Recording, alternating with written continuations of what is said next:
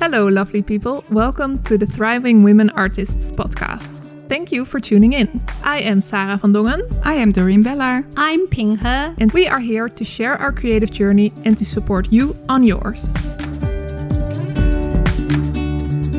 Hello, lovely people, and welcome to this new episode. So we decided to do another episode where we answer your questions. Since the last time we did that, we didn't cover them all. So the first question we have is tips for how to start selling your art. Yeah. Which I think is a good question. Yeah. We already did a whole episode about selling your art, but more specific, we can discuss now what would be a nice starting point to start selling your art, right? Mm-hmm. Yeah, because I mean, for me, it took so long, like that step felt so big for me to start selling your artwork, where it doesn't need to be that much work. If you have like a few pieces of art that you're really happy with, I think the easiest thing you can do is there are these websites that sell stuff on demand. So I don't really know their names right now, but you can upload. Yeah. I think Redbubble is one of them. Society6. I started making like a mobile phone sleeve. Okay. I just want to test if it's going to work. So they say, "Oh, so cool! You have your own mobile sleeve." That's what I started. Yeah. So you just upload your stuff, and then they sell it, and they make it for you. I mean, I don't think you make a lot of money with it because you only get like a very small percentage. But that's also because they do all the work. Mm-hmm. They also send it for you, don't they? Yeah. They take care of the whole order, right? Everything. Yeah. So, but I do think maybe the problem is that those websites are so big that it's hard for people to actually find your work. So, I mean, you should probably share your part of the online shop with your mother and family, and then they can buy stuff. Yeah. I think that's the easiest. You could probably do that like in a day, I think. Mm-hmm. Yeah. Now for printing on demand, if your start is okay, but also on a certain moment at the busy time, you have delivery problems, and you cannot control the quality service. So this for later. I think at the beginning it's okay to use that, and I also use that. But later you need to find some places you can manufacture your own. Like if I started with postcard, I didn't start from print on demand because I know that will be the brand for my future collection. So I don't start my postcard on print on demand because you have to look where you want to start. I think Ping, you had a bigger plan with it, right?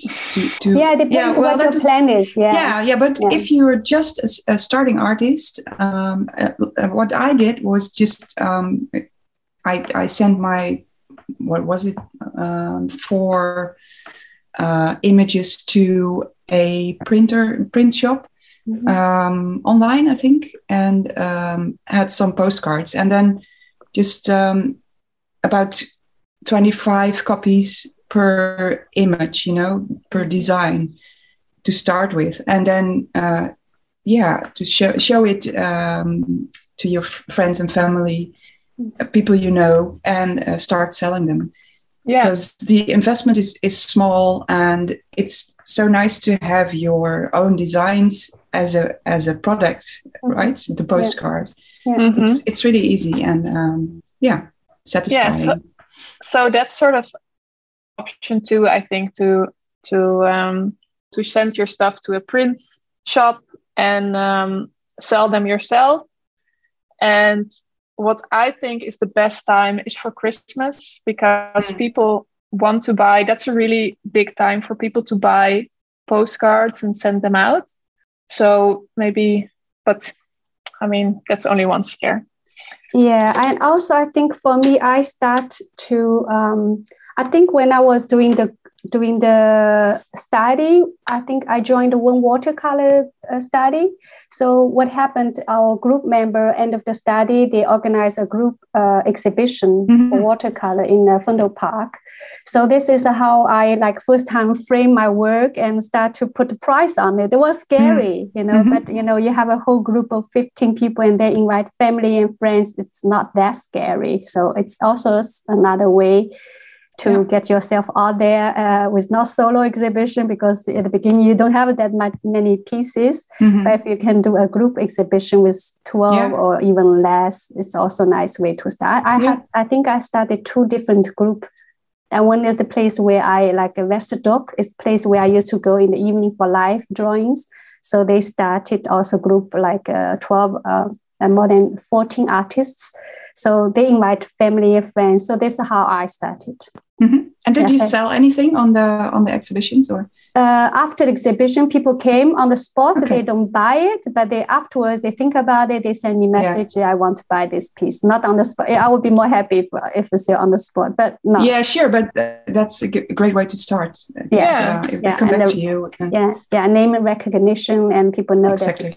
Yeah, and they get to know you. I think that's it can be a real asset somehow. So also I know people who had like a market stand, like on a creative market, and they did these people they didn't sell that much, but afterwards they got so many emails and stuff, actually also asking for other stuff, you know, custom portraits or so it can be, I think in the beginning it's not really about the money, because it's an investment in, you know, it's a learning process. It's don't get caught up on the money, especially if you're going to sell postcards, because they're really cheap, and always sell packs. It's sell 3 or 4 together. That's a great tip. Okay. Did we cover? I think so. Yeah, we can talk another episode about how to sell. But, you know, we already covered in episode 16 ways to, I just check on episode 16 and then we just have little extra here. Okay, here is a longer question of someone who would love to hear more about illustrators and artists selling courses on various platforms like Domestika, Skillshare, and EduLab. Wow, Sarah, here you go. You're the expert. Here I go. You're the only one amongst. So I did a Domestika course, and I also did courses for EduLab. And the question is, do you think the artists get a fair deal? There are a lot of courses on these platforms. Would you recommend a particular platform for established artists? I think it really depends. For me, Domestika was a really great opportunity. And even if I didn't make any money, I would have done it anyway, because how the Domestika courses work is they invite you to create a course. So you make a course together, and then they fly you over to the studio, and then you create the course with their team of film camera people and sounds exciting. Set designers. It was really exciting. Yes. And then they do the whole editing process. They do the promotion. So apart from that, they do most of the work. Obviously, you get a small percentage of the sales, but I think it's also a very good opportunity to learn and to meet new people. And for me, I just did my taxes very late again, and I realized now how much Domestika and doing the course on Domestika changed my life, actually, because of that I actually earned enough money so that I could stop my part-time job at a children's bookstore. But I think Domestika has so many courses that a lot of teachers don't earn that much money. It also might depend on their visibility, right? I mean, you have a lot of followers on Instagram, and I think that's really helpful to get your courses sold. I think so, but I think I do get a lot more followers also because of Domestika. And I do know that there are teachers on Domestika who don't have that many followers on Instagram, but whose courses are do great. So I think it also depends on the topic, the course. What the course is about. And also, I think how Domestika, because they choose the title. So one of my courses is called something Find Your Style. I think that's a title that's very, people catchy. Want that. That's very catchy. So I think, and also like the promotional video, I also think that's, but so the thing about Domestika, they sort of have to come to you, or that was my experience. And the same is with EduLab. They contact you, or well, you could contact them, but I think they get a lot of emails. I think so. So I think Skillshare, you could just make an account. I'm not on Skillshare, but you could make an account and create your own course and then make money. Oh, okay. I didn't know that. Yeah, it is. But you have to do everything, I think. So you have to film, you have to edit, you have to make sure the camera and the sound is great. So as someone who wants to start selling courses online, I think Skillshare is the one you could start right away. But on the other hand, is the most work because I think Skillshare does do sort of promotional stuff. But they do. Yeah. But I'm not really sure how that works. I think it's more general promotion. You have a category. And they do have collaborations with big podcasts, for instance. That's true. And I think, and I'm not sure how they're getting paid with Skillshare works. I think you get, because Skillshare is a membership, so people pay, I don't know, 10 or 15 euros a month, and then they can do all the courses.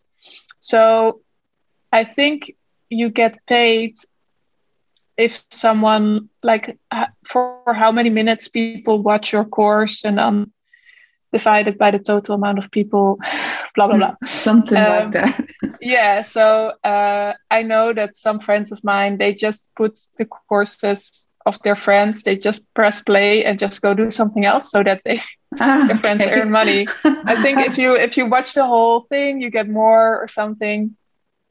I don't know. But I think Skillshare is a nice place to get started. I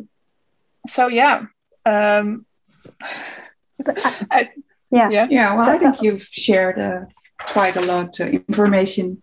But also I think as an artist, you can also, I also saw some artist friends, they also start their own class on their own website. So what happened is they have like every 3 months, they have a new course about painting or about color theory. So this 3 months you can log in and then you can get a certain amount of time, that's 3 months. And then next 3 months, they have a new kind of courses you can follow. In this way, she has to do everything herself. But on the other hand, she has her own kind of like loyal followers. Because if you're on different platforms, sometimes it will happen that, so if you go type it watercolor, like if I do it, watercolor botanic, they have thousands, like you are one of many. So either your promotion has to be outstanding or your name recognition above all the other artists. So and also I think it's both way. You can start with the general platforms and then you can also more specialize in your own platforms. That's what she did. She started straight away from her own platforms. I think it's good to start with how much do I want to do, because if you want to make a course on your own platform, you need a website where people can buy.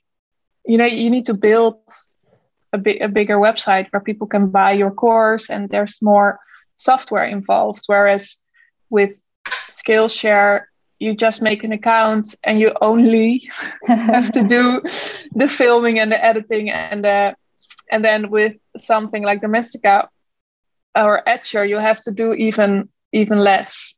Okay. And for me, I always want to start with the easiest, and then why not? Yeah. I mean, it's you also have to invest if you do it by your own. Yeah. You have to invest. Not only time, but also money. Yeah. Effort. And you have to learn new skills. Yeah. And I mean, some people might be super interested in building websites and filming and editing, and so then you should go for it. Yeah. Yes, or you have a business plan, a clear business plan, and you ask somebody else to do the building of the website and all that. But you know how to reach a bigger public, and how to sell your courses. Yeah. So you are sure that there will be a return on investment, right? Mm-hmm. Yeah. Yeah, depends. Like also same as like what we referred back, and when you start your podcast, when you start your postcard line, if it's something you want to start with small, and if you say, okay, that's the business I did the research, or that's the business I want to come in, then you start a different setup, because print on demand, the quality is is different that you do it, and and also same as selling a course. On different platforms. So it depends what you, and the starting point, you need to have a little bit business plan. Yeah. I think it's such a good point, Bing. So I think it's really good to indeed look at your business plan. Is making and selling courses really something I want to do, or do I want to do it because I see some other people doing it and it sort of looks like a good idea and fun to do. Because I'm really happy that I'm not having an Imperium postcard company like Bing. Like that's not my thing, so sort of stay true to yourself and don't do what the other people are doing, but do what's good for you. Exactly. Okay, next question. It's specifically directed to me, but I think we can talk about it together. It's Sarah's considerations in composition and tone in her work. So for me, this is actually kind of a difficult question. Also, if people ask me about my use of color, because it feels like it's very intuitive. Like I don't think about it. It's just what happens naturally. But saying that, I do know that there are years of practice and exploring and experiment and looking at images of other people that I like and sort of building a way of working and a way of image making that fits me. So I don't know how you guys, what would you, like your way of composition and tone and color, how? Yeah, I agree with you, Sarah, that it comes naturally and it's part of your own development in making art. At the same time, if I look at my own process in composition and tone too, but in the first place about composition, I am also always looking for a dynamical composition, and I do recognize my artworks that lack this dynamic composition, but I'm searching for it, so I'm aware of it. So and in a way, it's not just naturally or organic, but and it's also something you're really interested in, I think, right? So that's also, somebody asked me, like, how can you put like a whole space on a tiny piece of paper? That you can create a whole environment, or a whole environment, a whole room. Yeah. And I was like, yeah, how do I do that? But then I kept thinking, and a few years ago, I wasn't really doing that, but I did know that that's something I'm really interested in. So that's something I know that I'm interested in, but it's also sort of unconscious. So when I see works of art in a museum with other people doing that, I really think, oh, how did they do it? And I think looking back at my childhood, the books I loved the most did that, and the books I loved the most had this weird perspective or had these kinds of colors, so it's partly something that sort of I really like, or I lean towards, or that's in my personality. I don't know. And then partly you learn. You develop it. Yeah, you recognize it in the work of other people. So you feel inspired by their work because of this specific element they have in their art. Yeah, I think we've discussed it for a bit in the episode about finding your style. When we were talking about inspiration and what you could learn from the work of other people, other artists. Yeah, but I think for the composition depends the work you're doing, because like, for example, it's like a children's book. And then I'm now busy with two things. My main things is card design. So for card design, I try to work on the card. Sometimes like the tonality also. Is this piece, I'm looking now my whole wall with my postcards right now. I'm looking at it.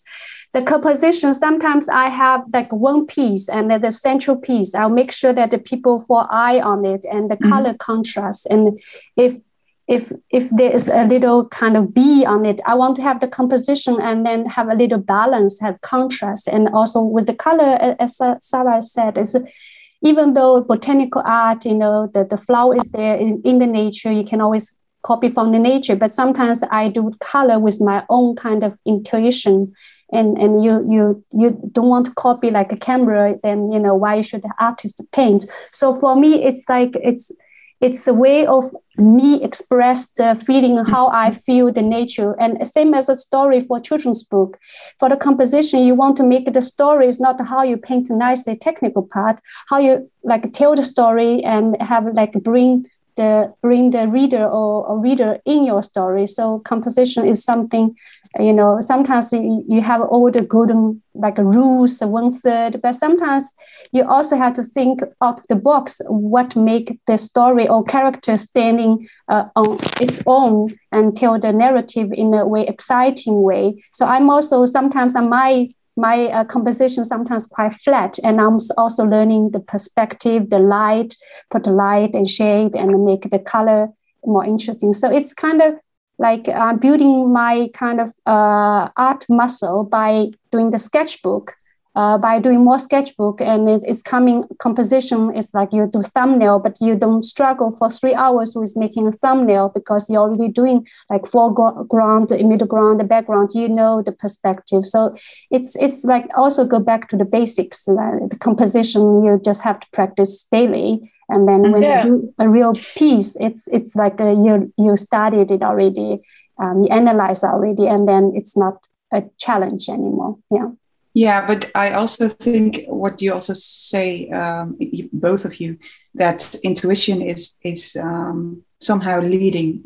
You have some things or ways to express yourself that comes from your heart and your soul, and that's it's important to go back to that always. Yeah. And besides to develop your skills in perspective or drawing people and kids, and it goes together, I think. Yeah, and I think especially if you follow that intuition, you will be in a place where you really enjoy learning new things. And so I don't really remember, but I know that there was a time in my practice where I was doing something and exploring something that I wasn't really interested in. And then it really feels like a chore, it feels like work. And you're not really paying attention. And I'm not saying that our days are all sunshine and happy and because we do what we love, but it's something like this composition and tone and stuff in my work, something that I love so much that I create and push sort of the same stuff over and over again. How many times I drew a person at a desk, I think thousands of times, and not one of them is the same. And I'm still interested in it, and I'm still, so it's practice, it's repetition, and it's all from this central point that's part of your personality or yeah.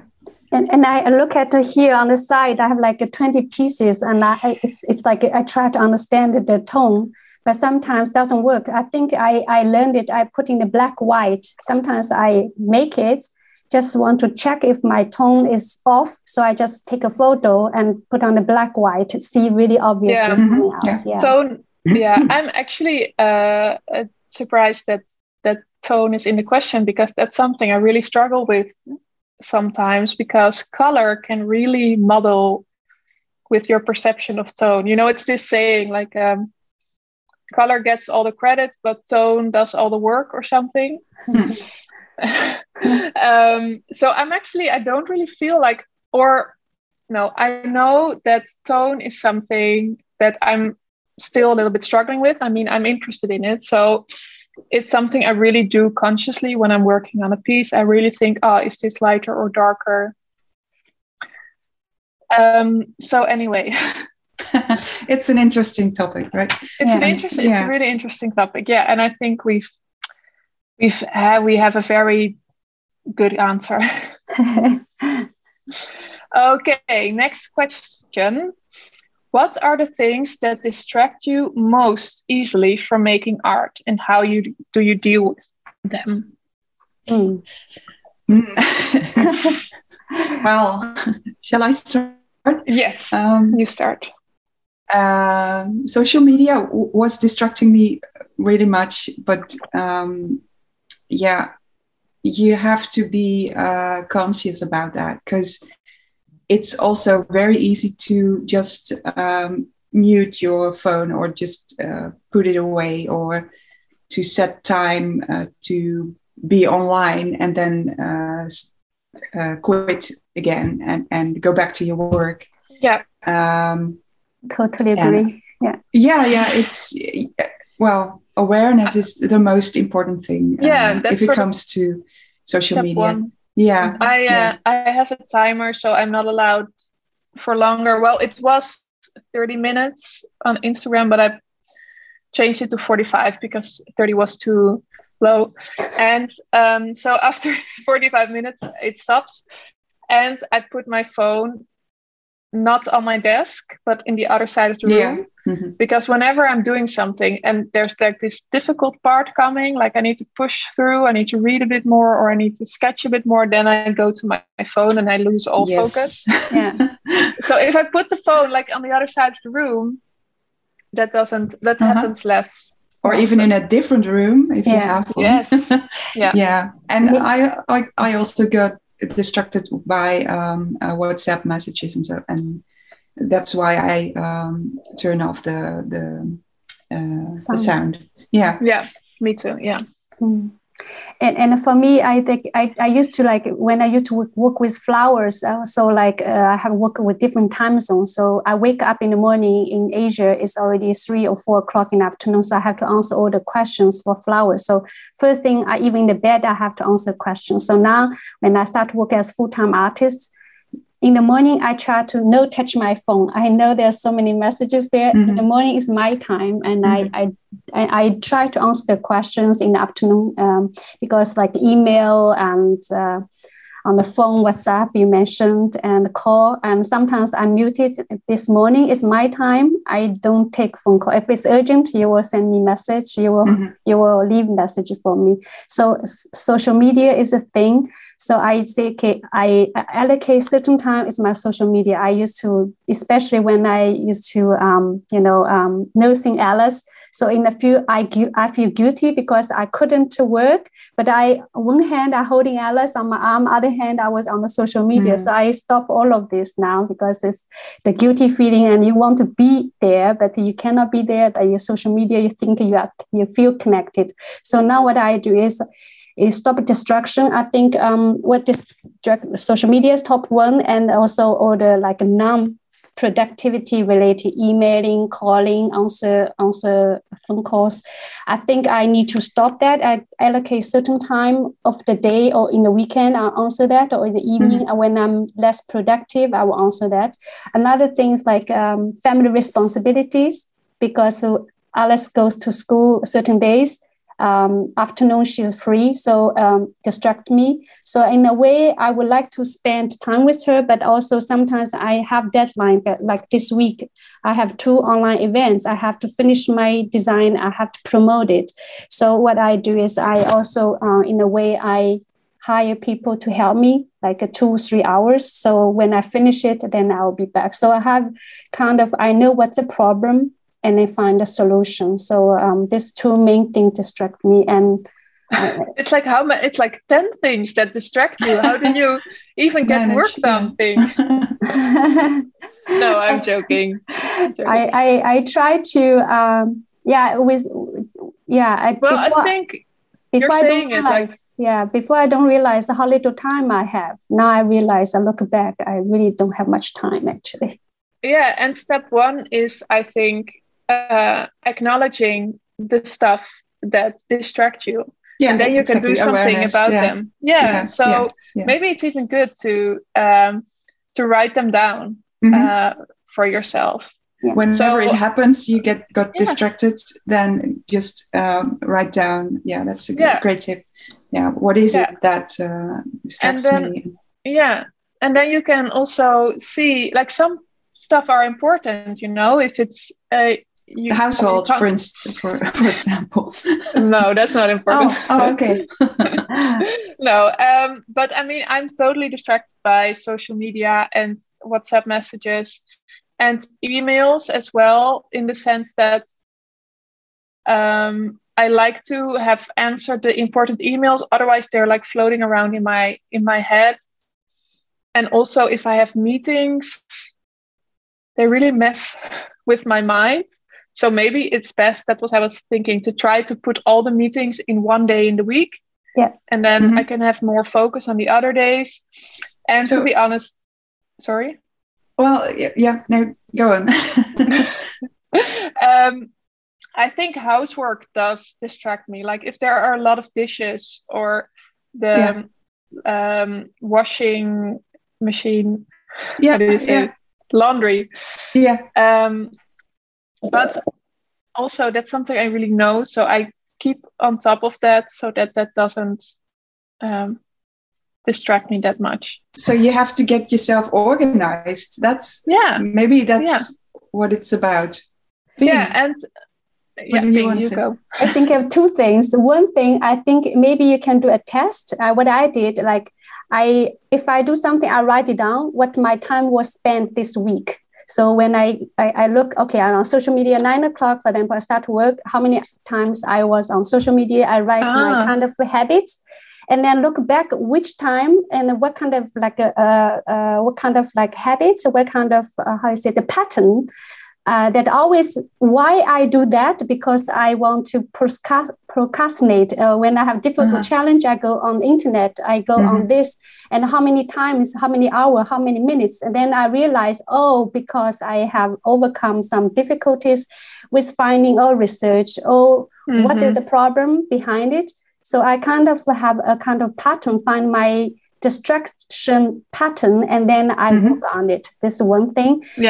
For household things, I think maybe in the future, I now have my husband to help me. I say, this is my hour. Washing, can you do this? And I do tomorrow. So I know that I don't need to worry about washing today. Or hire somebody to do the household. I do. Could also be a solution. I do once every 2 weeks. Somebody coming to my house. That's nice, but you also have a big house, so it's necessary. I was also, but I forgot. Then it wasn't important. I have something to add. I think it might help to set just small pieces of time with your alarm to make sure you can focus on the things you want to get done, and then have this next small piece of time to do the next task or to continue the first one. And also make sure you make some time, you preserve some time to go for a walk, to process the emails that came in, and the difficult issues you have to make your mind up to. So you have some time to digest these things and not get distracted by them while doing artwork or something. Yeah, so it all comes down to a very good schedule in which you also schedule downtime and like maybe outside nature time. I think it's all about planning in a way, because if you plan, sometimes what distraction, sometimes it's also about you didn't plan well and something coming up and you have to stay this one on top of it. But except the social media things, I think distraction is also, we cause the distraction because we're supposed to follow through, but sometimes we didn't plan well, things didn't follow through and other things coming up. Besides the emailing part, and also sometimes we make the flow of our project, the flow of our work is not ideal for us to concentrate. So for them today, if I supposed to make a video for my class, the thing is, all the equipment is everywhere scattered. But when their intern comes in, she has to look she doesn't know what I want to do. So this is all about planning. Distractions, all about what you didn't plan well, and then things will fall apart. So if you have email, have a system, auto system, you have like VA in the future. If all of us, we can have VA. So. And this is gone, and in the future, if we can have a system set it up, sometimes it's automatic response. Certain email is automatic response. You can go for looking for QR, question and answer, something like that. Yeah. But I mean, sure, if we might have a VA and a housekeeper and, in the future, we might have all these things, but you could still get distracted by the view outside or your phone or just, I don't know. And I think you were saying it, Ping, that it's really good to notice not only what you're distracted by, but the moment you're I think it's something you're walking away from, something that's difficult or something that you don't really like. And then you go, so that's also really good to notice, when do I grab my phone? Is it a difficult email? Is it true. Research? I think even if you have this tight schedule or planning, you still might be distracted. And what helps me to avoid being distracted, if I have a good planning, is to look ahead to my next task. After the first one, what's next? So my mind is already prepared to go there, and I won't be distracted that easily if I do know what my next task is. That's good one. And I also think, distraction is bad when you're working on something. But distraction can also be nice in between. So I have a friend, and together we often do the Pomodoro technique. I think that's officially like 25 minutes or 25 minutes of concentrated work. And then a few minutes, you can chat or look at your phone or go to the bathroom, grab a coffee or something. We do 45 minutes of work. And then you have 5 minutes to check that email that came in, or to, I don't know, you could make your own schedule, but I mean, I'm not saying you should ditch social media altogether, or the housework or your family. So in between, it can also be sort of a reset before you move on to something else. Or What happened to me with the distraction? When I come into my studio, I close the door, I close the curtain. It's like when you do the TV, you're like on the air, in the air, on the air. It's like a television crew. It's like the camera's ready. So I'm on the stage now. So for me, I treat myself as like I'm on the stage now. So I finished my program. I finished news broadcasting, and then I finish, and then I go off. So this also helps me. Like when I close the door, I give a ritual that I'm now on the air. That's what I did. Perfect. Yeah. And the second things, I think I make a fake kind of deadline. I feel like I wrote like a briefing to myself. Actually, this client said that I need to finish this design. So I feel like I give my fake briefing to myself and accountability because this client said that I need to finish it. So I feel like because somebody count on me. So I have to finish it, and I like to finish because I don't want to disappoint people. But this is a fake kind of deadline and fake client request. And it helps me too. It helps really.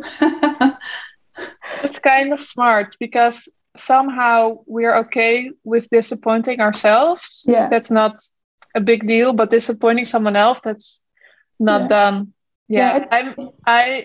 Another thing I can get distracted by is disappointment in myself. So sometimes accidentally, I start the day really early, like, okay, I'm on it. And then I open Instagram and somehow suddenly it's an hour later and then I feel so bad. Like I can get so angry at myself. And then it's so much harder to start work instead of saying, okay, this was bad, but nothing can be done. It's already happened. Let's go. Yeah. I get in this negative cycle. So you could use this Pomodoro thing for that too, because use just one Pomodoro to feel disappointed in yourself and then go on. Yeah, I mean, it's so difficult because you have to listen to yourself and your feelings, but you don't have to, be buried by them and not pay too much attention. Not pay too much, but still listen to yourself. Sure, yeah. It's complicated. Another thing, don't exaggerate a distraction as like, oh, it's distracted. You make yourself nervous. I think it's also good to set, being organized, to set a tone to work. Tone is like a good mood to work and a flow. When you have a flow of a working flow, and I think it's unstoppable. I made like 7 designs. I was like a squeeze, like, oh, where's my inspiration? But certain moment, you have a certain flow, you couldn't stop. So there's no distraction. So I think it's also set a nice flow for yourself and not tone, a nice mood for yourself. So that's super important. I think the things you say to yourself in your head really have a they really do something. Have an impact. So I mean, we have already talked about this, I think, but we have voices in our head and just shut them off and just sing, or either I can do this, I want to do this, this is gonna be great, and just go for it and don't think too much. In the end, you are the director of these people in your head, because you It's you have to learn to manage them. Yeah, exactly. And take, you are the director, so take control. Don't let all the voices do their thing. Stay curious to the voices, but keep hold of the script. Yeah, exactly. Thanks. Okay, I think we've run quite over time. So let's skip the last question and finish this episode. We can have a third episode with questions if they come in. If you have any more questions, please let us know by email or by Instagram direct message. On Monday, every Monday morning, we're gonna post the new episode. You can give comment on Monday because we cannot search everywhere for your comments. But on every Monday, we have like a new release. You can comment, you can ask questions. So we will look into it as well. Yes. Thank you guys for listening, and thank you. Thanks. See you next week. Bye. Bye. Thank you for listening to today's episode. Please check out our show notes or our website, thrivingwomenartists.com. If you like our podcast, please leave a review. See you next week.